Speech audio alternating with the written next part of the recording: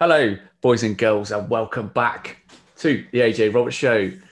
Today, we are very, very grateful to be joined by none other than former ex-paratrooper and CIA asset, Mr. Anthony Stephen Malone. Sir, thank you so much for joining us today. How are you doing? I'm okay, AJ. Thank you for having me on your show as well. It's a pleasure. Awesome, mate. Now, guys and girls, me and Anthony have been friends quite some time now, and I wanted to get him on the show. Um, Not just to talk about like all his military background and stuff like that, but I was really keen for him to share all the amazing work he's doing in the form of charity work as well. Not all ex-military types are all gung ho and murder, death, kill, and spend most of their days like watching war movies and stuff like that, and that's all that they're interested in. The It's really keen to get him on because he's doing so much work in the background with loads of charity works and has done for quite some time. So thank you for everything you're doing at the minute, mate. It's absolute pleasure. Obviously, I'm watching it from a great deal, and I'm very much part of what you're doing as well with Melqosh Mission. But we'll go more onto that in a minute. But just for the audience at home, what would you say it has really got you into the charity side of it? We'll come to the military side in a minute, but it is work you've done in the military and abroad and the places you've been opened your eyes and given you like a bit of a kick to get involved with the charity work in the first place? Yeah, I was very fortunate when I was serving in the parachute regiment to be able to go and visit places like Kenya, Mm-hmm. where it was a humbling experience because we got to see a lot of the locals and how they lived, and they didn't live with an awful lot. I've also spent a lot of time traveling across Africa as well. I spent time in Somalia, Nigeria, Sierra Leone, and South Africa. So I've seen how people really struggle out there. So coming back to England after all that time, I found a lot of people take a lot of things for granted in this country, even turning on a tap and being able to like pour a glass of water and drink it. A lot of places in the world haven't got that. Yeah, no, I totally agree. And obviously, having been to some of these places myself, whether it be in the Middle East or in Africa, and even actually some suburbs in Australia where Aboriginals live, and that is there's some really rough parts there, like especially in the bush. Like I've seen it in all parts of the world, and even in England. Unfortunately, we're at that point at the minute. But just for the viewers and the listeners, your military sort of background and journey started in 1988 in the Paris, didn't it? Would you care to share your military journey and where it went on from there? Yeah, I joined the parachute regiment for power in 1988 in the British parachute wings. Then went back to depot power again in I think it was around 1993. Done P company again. Went to three power. Ended up doing a operational tour of Northern Ireland. Spent about 3.5 years in three power. Then came out of the British Army. Then ended up being a combat photographer for 101st Airborne, obviously the Americans. Then from there, I met some interesting individuals. One of them was David Petraeus, General David Petraeus, who's actually now a friend. And he was in charge of 101st at the time. And then he went on to be obviously the commander of American Central Command and the former director of the Central Intelligence Agency. So I became a asset for quite a long period of time for the Americans. Wow. So obviously, I know you can't. There's a lot of stuff you can't share and stuff like that, but we could say you've got quite a few friends in places. Yeah, I've got some interesting colleagues. I'm lucky enough to call some of these people my friends as well. One of them's he was a colonel back in 2003, Michael Pennington. He's now Brigadier General Michael Pennington, and he refers to me as his airborne brother, blood brother, because of everything that we did together in Iraq back in 2003. Brilliant. Yeah, I mean, we both know that the power of networking, the power of having a strong network, because of like things we're doing now with Melqosh Mission. So where did you serve during your time in the parachute regiment? In the parachute regiment, we were based mainly in Aldershot. That was back in the day. Served in Northern Ireland. Then obviously I was fortunate enough to do some sunshine tours, including Cyprus. So I didn't actually do a lot in the parachute regiment. I didn't have a long career like some of the guys that I actually know. I actually only done one full operational tour, which was in Northern Ireland. And what was that tour like for you? Was it a bit of an eye opener? It was, it was an education. I joined the parachute regiment because I just wanted to gain some experience, and it's a family tradition as well. I'm a fifth generation soldier. Wow! So all my family have been. I served king and country and queen and country. Wow, that's amazing. That I love that. That's really cool. It's we got a few generations in my family. Obviously, we've spoke before about like the amazing stuff that my granddad did, bless him, in World War II and D-Day and days after that. And his brothers served, all were killed. My nan's father was a Royal Engineer. It's quite interesting. I do have a lot of time and respect for people that have such large generations of military families. I guess it's quite easy to come by there, isn't it? Because of just it just really opens your eyes into how many centuries like Britain's been in some kind of conflict, doesn't it? When you actually think about it, the reality is you're going to find a lot of people whose generations just go up one after the other of some kind of conflict. It just kind of makes you realize just like how much we like the scrap. I guess you can call it. Yeah, the empire has been in peril or involved in wars since day dot as well, haven't they? Yeah, absolutely. What kind of led you to go from the parachute regiment into 101st Airborne over in the States? I was doing some consultancy work. I had helped American intelligence in the past as well.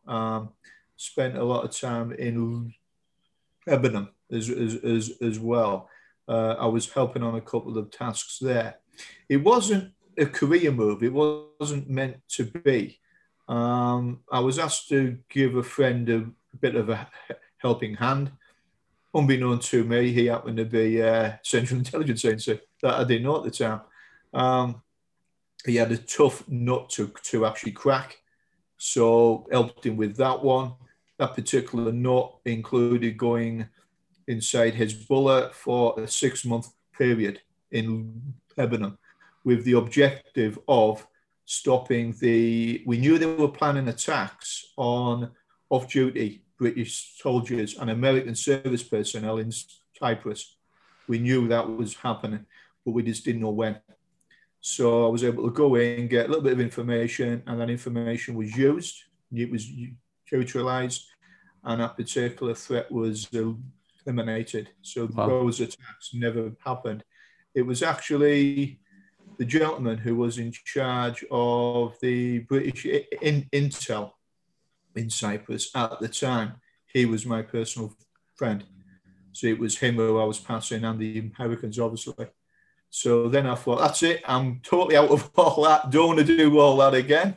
Then the Iraq War and Afghanistan.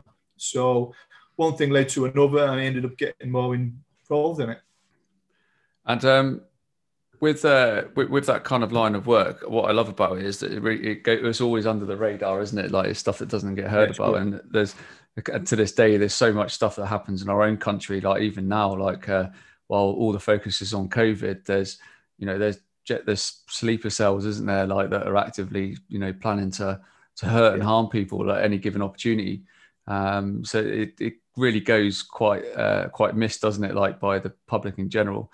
But I guess the agencies like it that way, though, don't they? Because they just like to be able to just get under the radar, do what they need to do, get the job done, and not have all the fuss. I think it's good. 99% of everything should be kept quiet, and the boys and girls who work in the shadows are the real heroes. There's so many things that these guys manage to stop as well. 99% of things that are stopped, the public do not ever get to hear about. Yeah. But which is good. The governments and the agencies are there to keep the citizens of their country safe. I was very honoured to be able to become a very small part of that. Yeah, no, I bet, and I think just I bet there was many days where you kind of like just took a step back and kind of realised what you were involved in, and like the actual real bigger picture and the difference you're making from the job you're doing, in the grand scale of things like people won't really know about.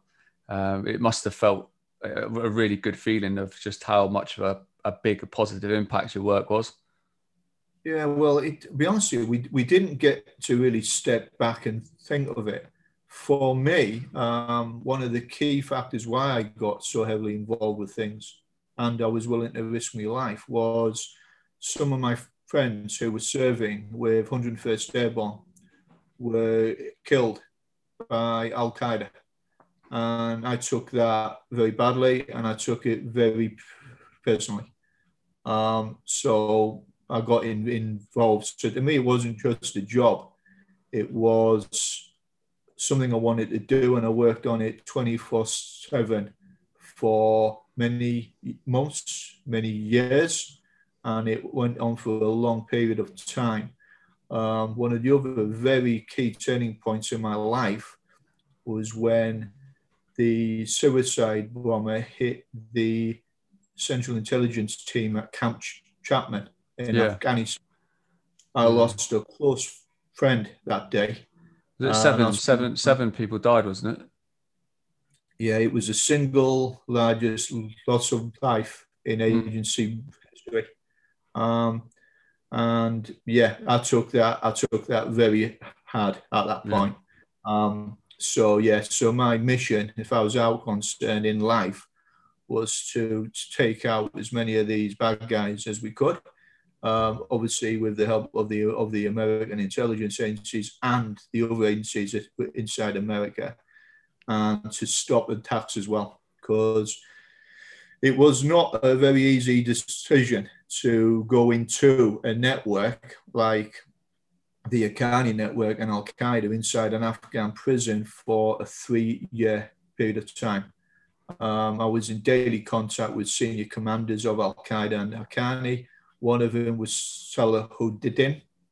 I was his right-hand man for a period of time. Salahuddin is the head of the Haqqani network and the deputy commander of the Taliban. He runs all Taliban operations now. So, and his father, which is a very important point, Salahuddin's father was the senior mentor of Osama Bin Laden as well. So that explains how I was able to get access to a lot of information and pass it on. But like I said, I took my work very personally. In Afghanistan, it went very personal. And to even add insult to injury, Al Qaeda and Taliban were killing members of the British military in Helmand, and 3 para were in Helmand. My friends were in Helmand. So they were on the receiving end of terrorist attacks, IED attacks, and suicide bomb attacks being planned from inside Polishaki jail, which was where I was located. Salahuddin, Talibjan, Mota Wakil, they were the main commanders and orchestrators of all the attacks against British soldiers. Yeah.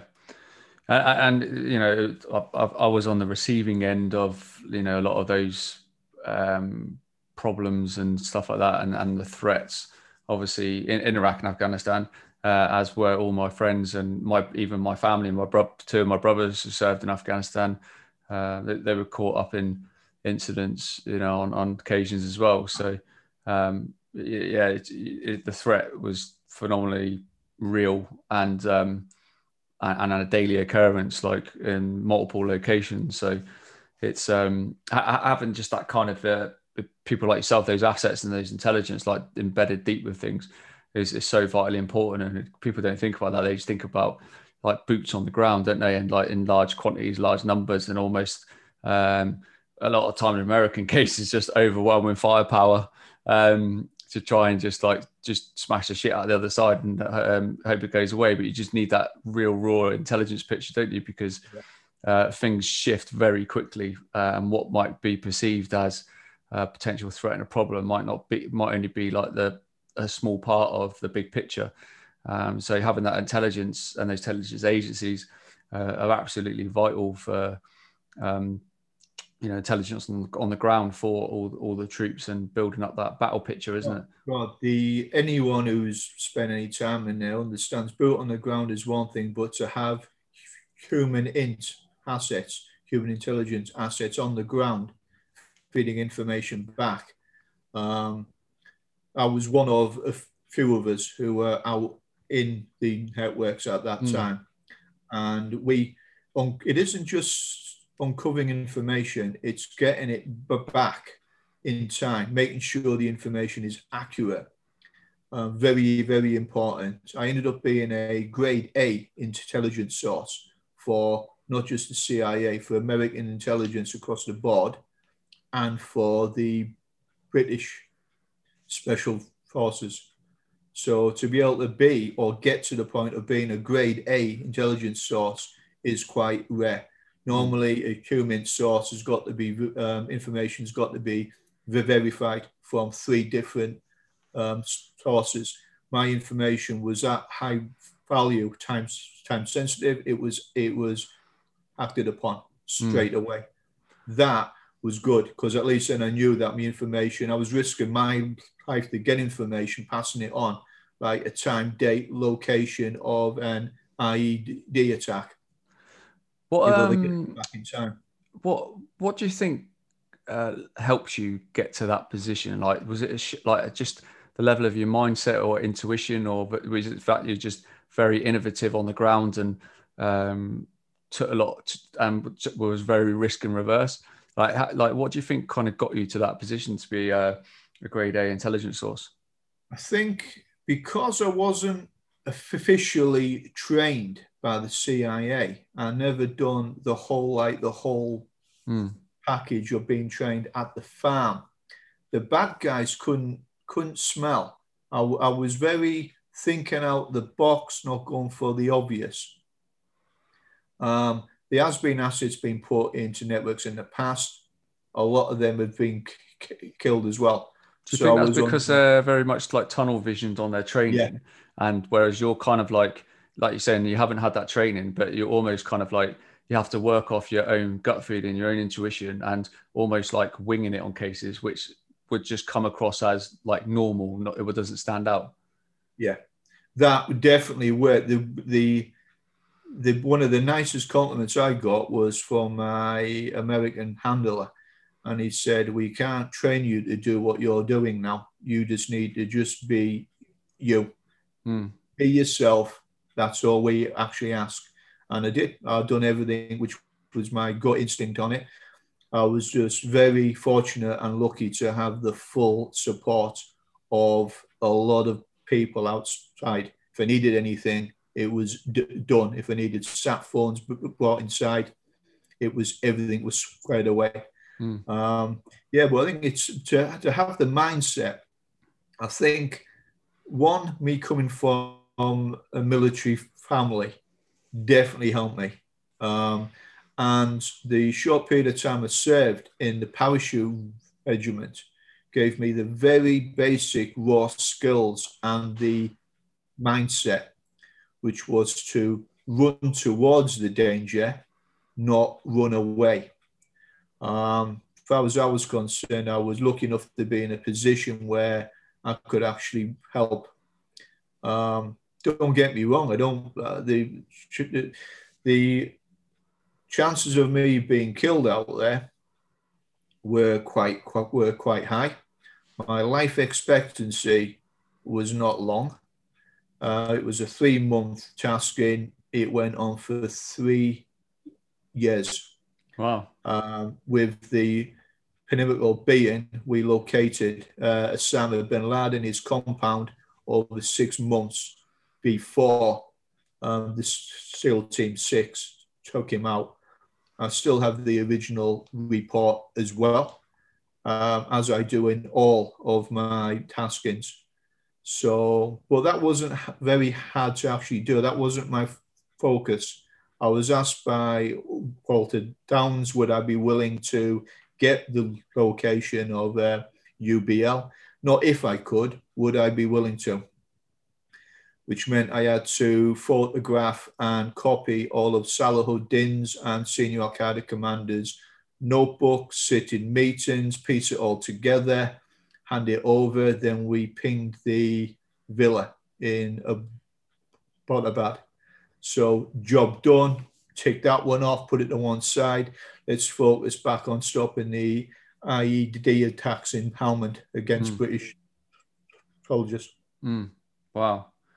And so you uncovered the actual location of Bin Laden that 6 months before the SEAL team actually went and raided the compound. Hell yeah. Yeah. That's it. So I take, did that give them 6 months then to really train for the actual op itself? Or I guess it got very political. It wasn't a secret where Bin Laden was. It was who had the political balls, the minerals, to go in there and take him out. I think there was a lot of politics inside Al-Qaeda at the time. I think they wanted him. Yeah. Yeah. They wanted Bin Laden's son to take over the actual network a lot sooner, I think. And everything now is coming into fruition. The FBI a couple of weeks ago released that the new Al-Qaeda headquarters is in Iran.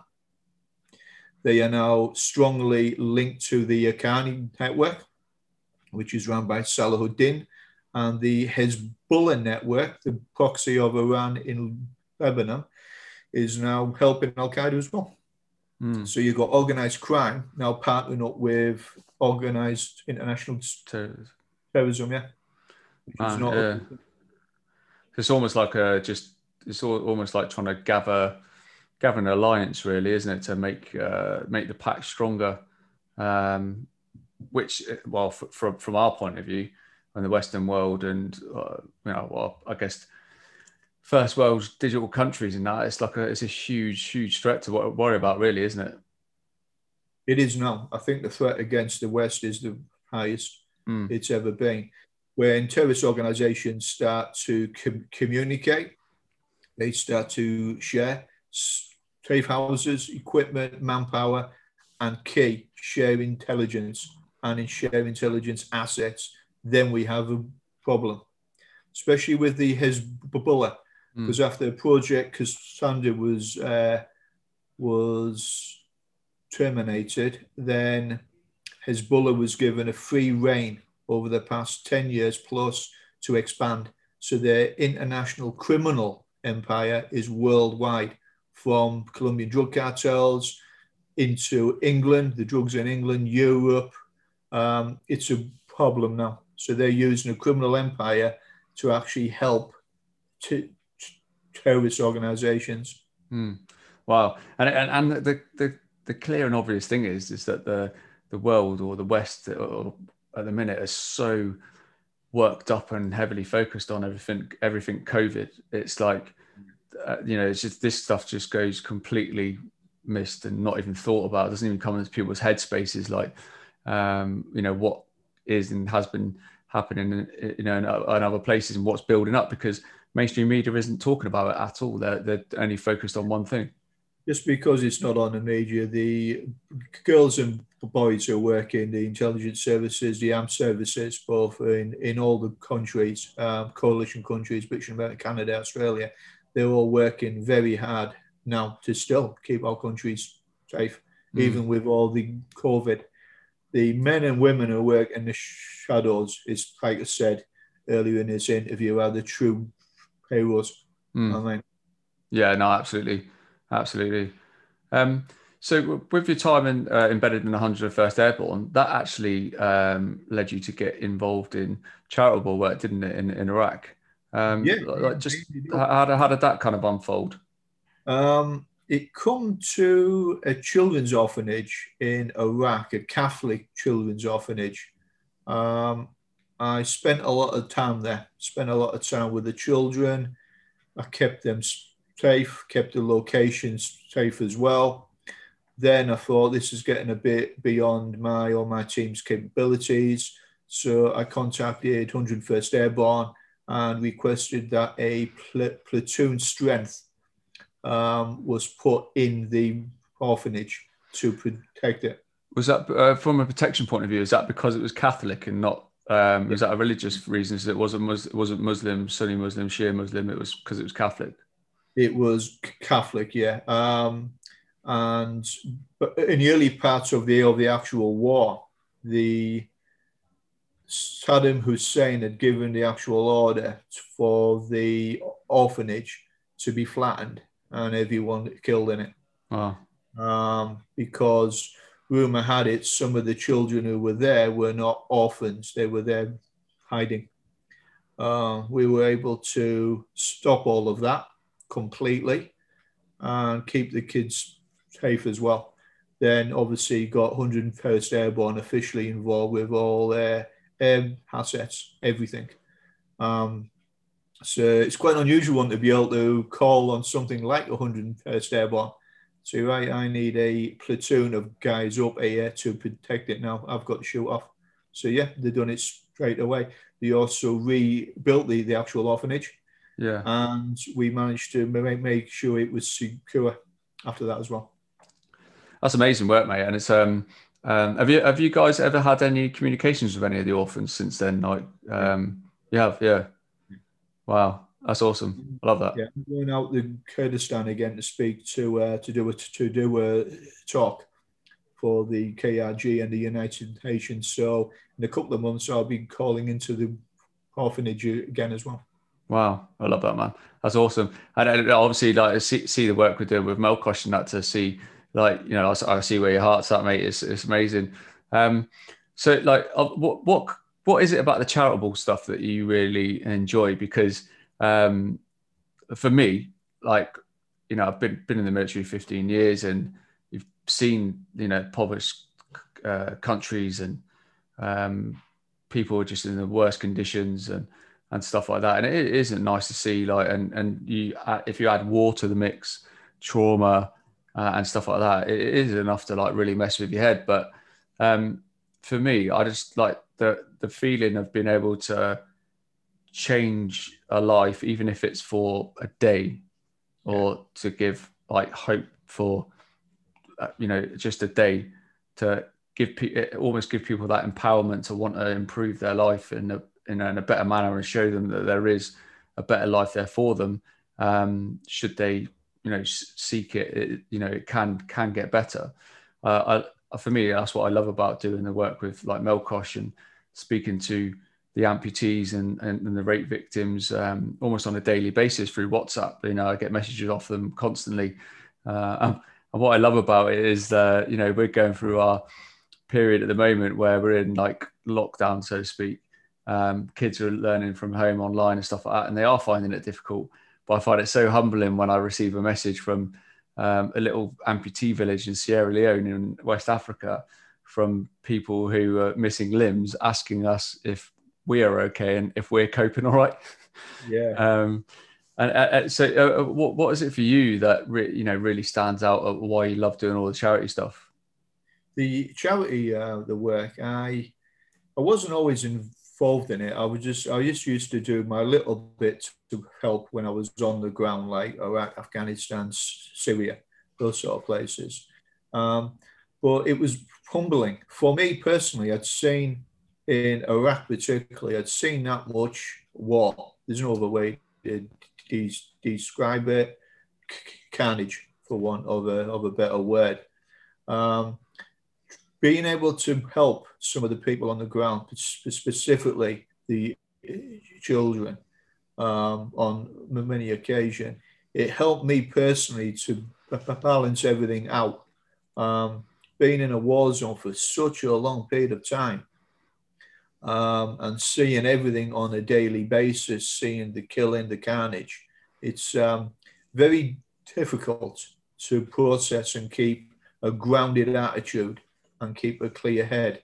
I actually found doing a lot of the work, doing a lot of the humanitarian work, it actually helped me to keep a clear mind, to focus on the good, not just the bad. Because in war zones, you'll always find it brings out the worst in humanity, but it brings out the best in humanity.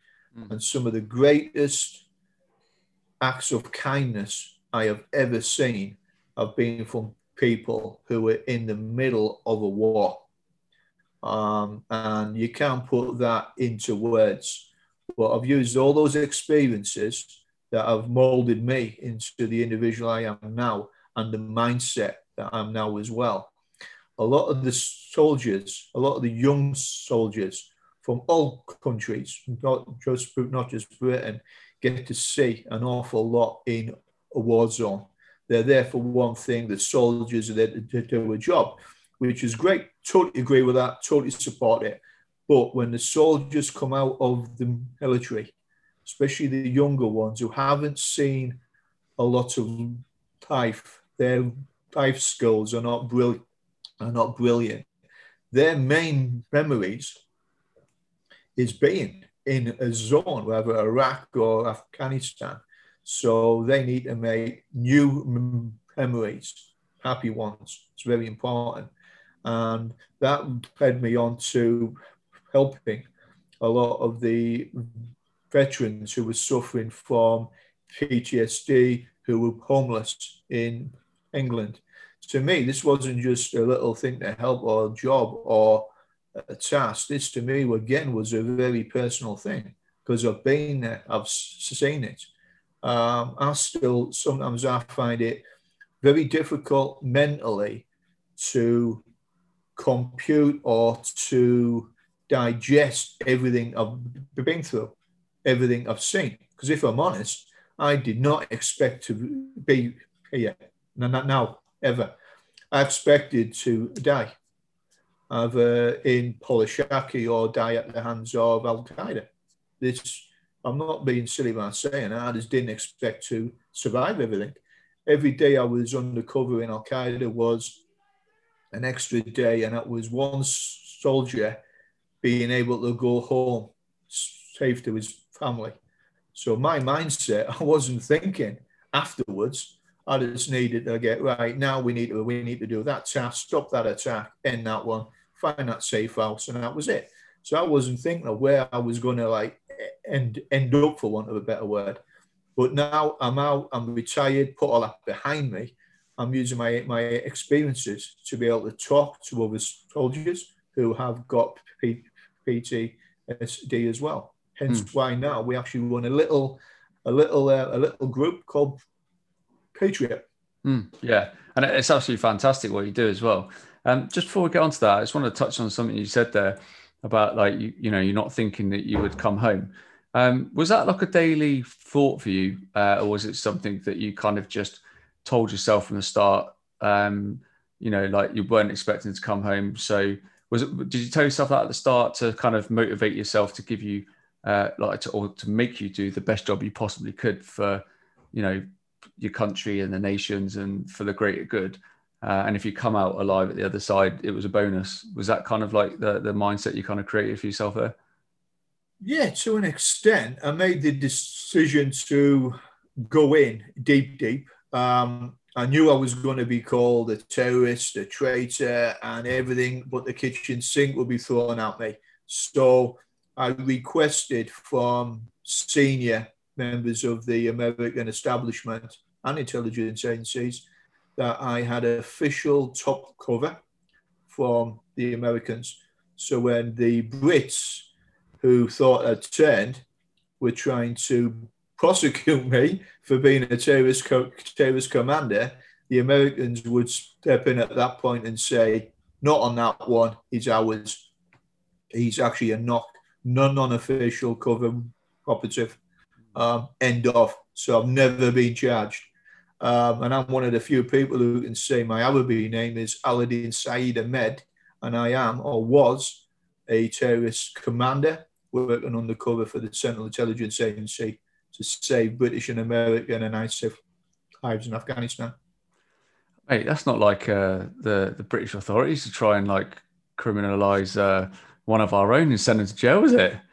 Yeah, it's not like the Brits, is it? Yeah, I'm Uh, still got a couple of things ongoing at the moment because they've got to undo. I was actually, and I've actually seen the correspondence between the American government and the British government that landed on the Prime Minister's desk. I think he had a sense of humour failure when he found out I was actually, yeah. They even came out with the one that I've never served in the British military, which being a fifth generation soldier, my dad was not happy about that one. yeah, I bet, mate. Christ, it's yeah, we won't go too far into that one. That's a different conversation. The Brits are the Brits. I would like to say on record, I do not have any problems with the British establishment, the government. I'm a patriot. I took the oath of allegiance to Queen and country, and I meant it, and I still mean it to this day. I'm willing to bleed on our flag to keep it red. Don't have a problem with that at all. But sometimes elements within the government have their own political agenda. I will say that a couple of people who try to screw me over within the British establishment are no longer in the British establishment. They were removed. So, and there That's were good to hear. people, so it cannot happen again to anyone else. Yeah, and unfortunately, you get people in every establishment. It seems at the moment that seem to like to stir the pot, and it just doesn't allow progressive movement, I don't think. And yeah, like it's good to see that people like that were removed to allow positive change and things happening, which is great. So just go back to what we were talking about a second ago with the charity side of stuff. Obviously, like you've done all that amazing work with the orphanage in Iraq and that, and obviously recently over the recent months, you've come on board our amazing project with Faith, who's the CEO of Melqosh Mission. So for the boys and girls listening and who followed a lot of the work I've done, they'll know that I'm heavily involved as a patron with an amazing charity called Melqosh Mission International, which focuses on helping the amputees and the rape victims and their children and families from the Blood Diamond Civil War. So if cast your minds back, for those of you who can remember or know about it, in the 90s and early 2000s, obviously the West Side Boys, which originated in Liberia, kind of like spilled over and kind of grew over into Sierra Leone. And they went round basically mutilating and killing and chopping people's limbs off and that because the president at the time was saying to the people that basically the future of the country was in their hands. And what he meant by that was he was encouraging people to mine as many diamonds as possible so that they could then sell and improve the economy and the status of the country. The West Side Boys obviously used that as their kind of ammunition to go around chopping people's hands off and stop them mining diamonds as sort of like their way of fighting the government. Since obviously the war's died down and things have gone back to normal, obviously there's thousands and thousands of people who are left, with missing hands and limbs, legs, arms, and many were killed. Many orphans were suddenly appearing, like thousands, whose parents were killed at a young age, and some obviously that we're working with now are orphans who are now beneficiaries of this amazing charity. So when we spoke to Anthony several months ago about coming on board because he was really keen to get involved because of his generous nature and his ability to be able to make shit happen quickly. It's been an absolutely amazing honor to bring him on board. And I know Faith, who runs the charity, echoes this in a huge way. So what is it you'd like about the charity Melqosh, and what is it that you see over the next sort of year, us doing together to really make a difference? Melqosh Mission International, incredible setup, incredible team, making a huge impact on the ground in Sierra Leone. Over the past week, one little point which I like you viewers to know was Melqosh and the CEO of Faith personally went up to some of the villages in northern Sierra Leone. Even the United Nations has not been able to go that far up. So Faith and Melqosh were the first NGO to be able to get up there and give medical supplies, dental treatment, and help those villages. That's a massive thing. Being able to get in and help people, it's a huge thing, because there's a lot of children involved with all this as well. And a lot of these children have seen so much war. You can only imagine what they've seen. And to have their hands or their arms cut off by the West Side boys as well. But these children still have a smile on their face as well. Yeah, it's beautiful. Which is incredible. So the least we can do is to help them. Yeah. I'm very fortunate that I've used my connections within my network to get medical supplies, and we'll be doing a lot more with logistics, with transportation, access to a helicopter out in Sierra Leone, so we can drop off the medical supplies to some of the really remote locations. Obviously, I've spent time in Sierra Leone in the past anyway, got friends out there as well. So it's just a really nice setup. With everything being so negative in the West about COVID, it's so really nice to be able to see some positive news, some people making a difference. And I'm obviously a military veteran. AJ's a military veteran as well. So it's nice to see a couple of British military veterans getting out there, making a difference and helping. Yeah. And that's what it is. It's just, it's making a difference. And I say it to people all the time, like every single person, whether they're listening to this, watching this, or just anywhere in the world, we've all got the ability to make a difference in somebody else's life, like at literally the click of your fingers, because we've all got resources of some sort. Me and you have a lot of resources because we've worked hard on that and we've built our networks, and we can call upon those people and connections, which is like such a huge, important word, to be able to help deliver, action and, make stuff happen for the benefit of others.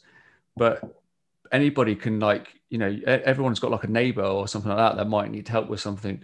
Elderly neighbor next door might need help with the shopping. You're making a difference in somebody's day. And that's what I mean, is like we've all got the resources of some form. It doesn't have to be people like us who have got to the positions we have through hard work and networking and stuff like that. You don't have to be that kind of person, but you can just take a step back and say, like, what can I do today to make the difference in somebody else's life? Because we've all got the ability and the resource to be able to do it, like, hands down. And I think it's important that people like us are using our abilities, our skill, our amazing transferable skills you get from the military, and our resources to help people in Sierra Leone who really, really need it. We've seen it with our own eyes. We've projected it, I know I did last year, across all social media platforms to really give people an idea. And I can't wait till we go back there in a few weeks, when we're hopefully allowed to leave this island, and go and help all these more and more amazing people and make a difference, because like you, it puts me in such an amazing place. I literally feel like I'm on cloud nine when I'm there. And like, I know when I went last time, I just went down total blank canvas. like my barriers were down. I literally went into the villages like, I am your friend. And that's what people loved and took to. And, you know, within minutes, they were showing me around their house about like how they live and where they live. And it's beautiful to see. And I've said this on a number of occasions over the last few weeks because of everything that's going on in the UK. I love how simple everything is. You know, everything from the kids playing in the street with just random sticks and old tires and stuff like that. And you just look at them, they're all smiling all the time because life's simple for them. Yeah, it's a good experience. It's a humbling experience. Yeah, and these kids have been through like not just a lot of the kids, well, say the teenagers and adults and stuff. They've been through not only the Civil War, but they've been through Ebola, mudslides, and now COVID. You know what I mean? Whereas like we're going through a pandemic at the minute, and our lives are disrupted. And it doesn't really matter where you are in the world. If your life is changed upside down, and disrupted in quite a significant way, it is going to affect your mental health and your well-being. Whether you're in a first world country or a third world country, you know, people need to be mindful of that and humble about that. And it's not a crime to be in a bad place, but it's not a great idea. You know, it's not great to reach out if you do need help or you do need some kind of resources to be able to help you to get out of a sticky situation. And I think us being able to provide that for people in Sierra Leone, using our assets and our resources, along with Faith, who like is an absolute diamond in herself, you know, is phenomenal. What is it you're looking forward to the most, do you think, going out there in March? Playing football with the children after we've been through all the outlining villages and dropped off all the medical supplies. It's like a serious part of what we do. We're there to help. We're not there on holiday. We're there to help get everything out there, do what we can. Then spending a little bit of time with the kids as well over there, teaching them football and things. Because I find that sport and football, wherever you go in the world, children always play it everywhere. So sport is a way of bringing the communities together. I know you're very keen to do that as well, AJ. Yeah. And again, just using our resources to start building up a picture for people to kind of back that as well from a sporting kind of point of view and what it could do for people, because it brings communities together in an amazing way. All I did when I went there, I literally got the amputee football team to turn up, which was an amazing experience in itself, watching these single leg amputees running around. And it's just like, man, they get around quicker on crutches than some people, like some blokes I know, you know, able bodied. And just the skill that they have, and you know, you can tell that they practice their craft really well. But all I did was just got a football, got them to play, and then their whole community were there. I was handing out like donated football shirts, which was amazing. Sending photos back to all the people that donated, because it just meant so much to them back in UK to see that just something as simple as a donated football shirt was going to somebody who had nothing. And that's what I love about the charity and doing the work with it, is that we're actively showing people where donations go. Whereas like the bigger charities out there, they happily take the donations, but you never actually really see where your physical money is gone. Yeah, it's definitely an unusual charity, unusual project, and it's one of those ones that doesn't just talk; it gets out there and it gets results as well. That's important. If there's any professional footballers out there who want to get involved, contact AJ. Yeah, We'll look for anyone else who wants to get involved as well on it. Like, it's going to be it's a hell of a project. It's an honour to be involved as well. It's an absolute honour, like yourself, to be a patron now as well, and good things will come of it in a world at the moment which there's a lot of negativity. It's nice to see that there's a positive story. And while we're out there, AJ, we're going to be posting a load of videos so then everyone can keep up to speed on all the good work that Melqosh is doing as well. So I'm not very good at football though, so I'll have to brush up on my skills there, I think. Yeah, I'm not going to lie, mate. If I happen to nutmeg you, I'm not going to let it live it down. I'm going to be like, I nutmegged the CIA asset. Like you can say they've done that. Um, Exactly, mate. Brilliant, mate. But speaking of honour, it's been an absolute honour to have you on my show today. I know you're a really, really busy man, so it was great and an honour for you to give up your time to share your stories and all your philanthropical work that you're doing. And it's an absolute honour to have you join us as part of our amazing team with Melqosh Mission International, doing some fantastic work over in Sierra Leone and raising the awareness of these people that have been completely forgotten about. Before we go, I'd like to ask, and I ask a lot of my guests this, if you were to jump back in a time machine now, and you were able to pass a note to your 15-year-old self, like what would that note say? Do not go to the Middle East ever. Yeah, the past 20 years of my life has been unusual. Yeah. I would say, behave yourself.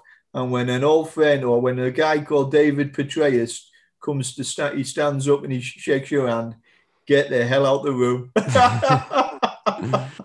fair Nah, enough, mate. jokes to one side. I have no regrets at all. Job done, life saved, happy days. Awesome. AJ, it's been an absolute honour and a privilege to be on your show as well, mate. Thanks, mate. I love having guests like yourselves on. You've like done amazing things throughout that whole life and careers, and but yeah, so humble. It's really, really great. And like you said, we just want to we're trying to install some real positivity into the world at the minute and everything that's going on. Boys and girls, I really hope you loved the show today, and I hope you managed to take some insightful information and maybe some nuggets that you can install into your own lives from myself and Anthony, and what Anthony shared with us today. If you're on Apple Podcast, please leave a 5-star review. It's really important. We want to get the show ratings right up there. Not Joe Rogan off his perch because he's just waffling loads of rubbish nowadays. And we want to get our information and our positivity out there to as many people as possible. Please subscribe to the YouTube channel and likewise follow the Facebook page for loads more updates and obviously updates on all the amazing guests that I've got coming up over the next few weeks and months. But from me and Anthony, have a really great day and please stay safe.